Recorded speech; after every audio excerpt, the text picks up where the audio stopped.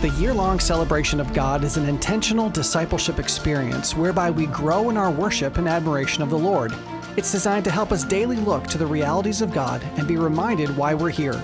But if we're not careful, we'll miss the substance for the shadow. Traditions and memorials and feasts and holidays and rituals and habits all have their place in the life of a believer. Each of them can be used to draw us closer to God. But if we make the tradition the main goal, we substitute the glory of God for an empty ritual. So how do we use the shadow to celebrate God?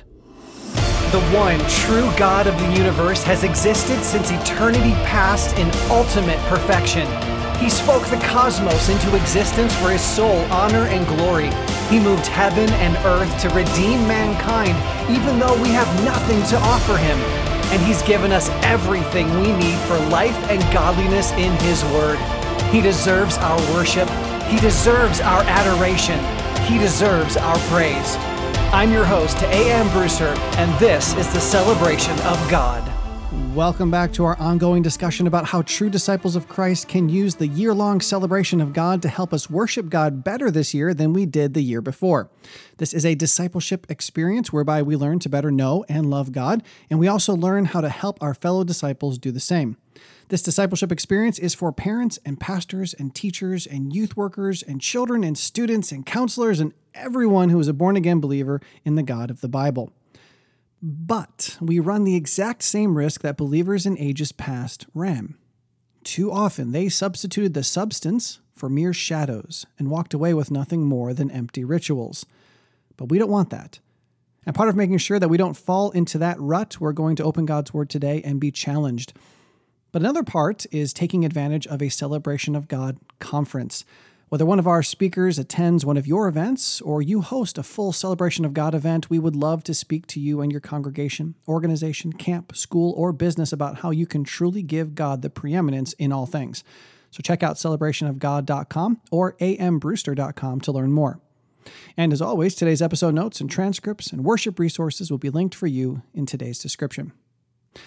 All right, today I want to read Colossians 2:16 through 19 and apply it to what we're doing within the celebration of God.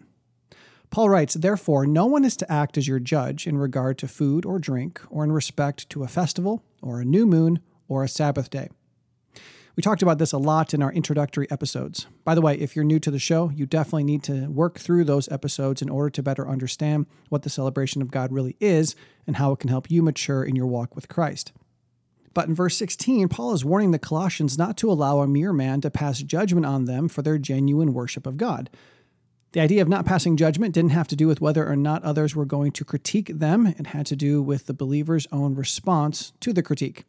Someone may judge me for doing something or for not doing something else, but I don't have to let that judgment take root in me. I don't have to buy into it and accept it.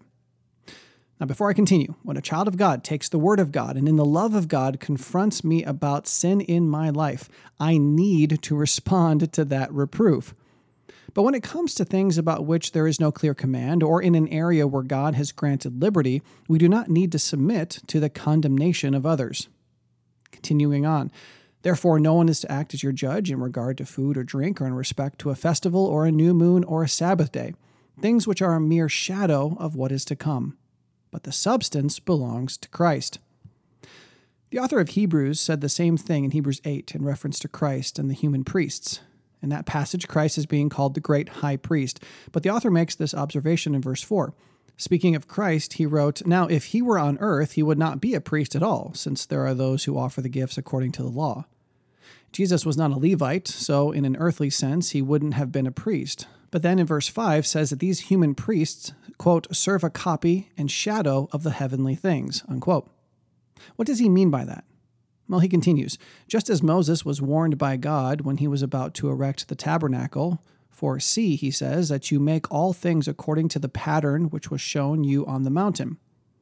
Well, what was this pattern and why was it so important for Moses to follow it?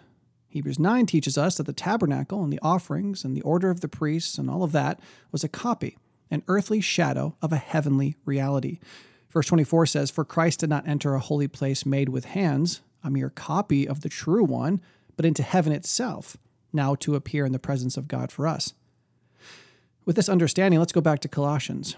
Therefore, no one is to act as your judge in regard to food or drink or in respect to a festival or a new moon or a Sabbath day, things which are a mere shadow of what is to come, but the substance belongs to Christ.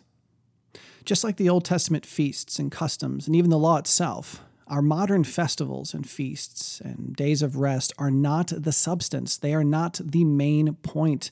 They're merely shadowy copies of much more significant spiritual realities.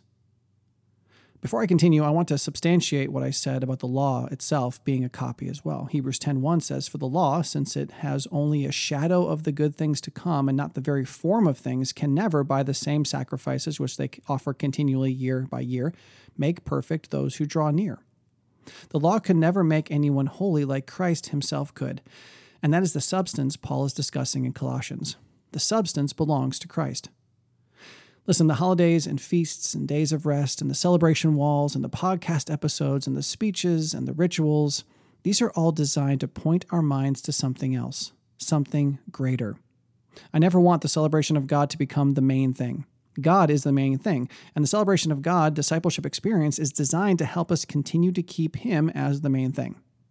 By all means, please use the year-long celebration of God resources to help you mature in your worship of God, but do not slavishly adhere to it like a system of rules and regulations.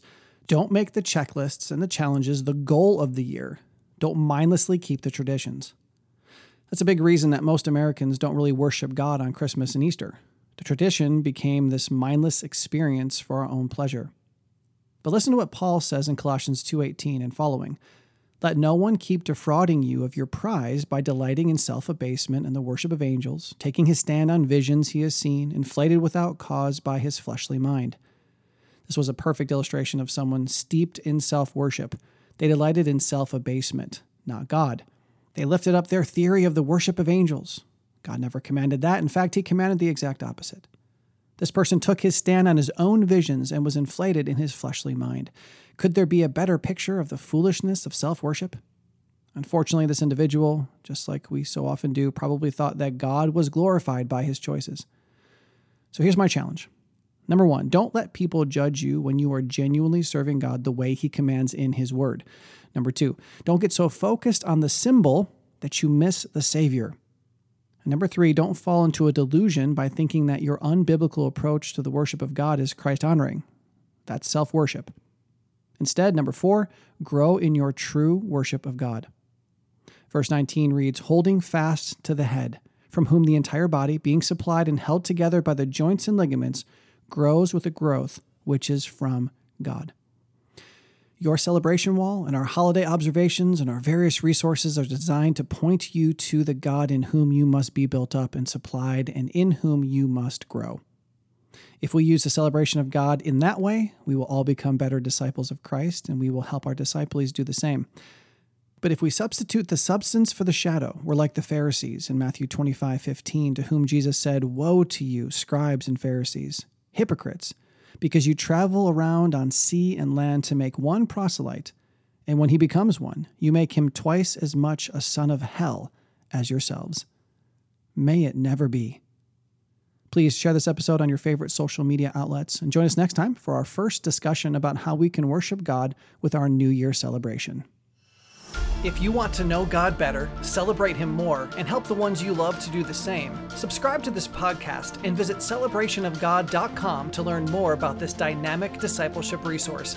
And remember, the Celebration of God is a listener-supported ministry.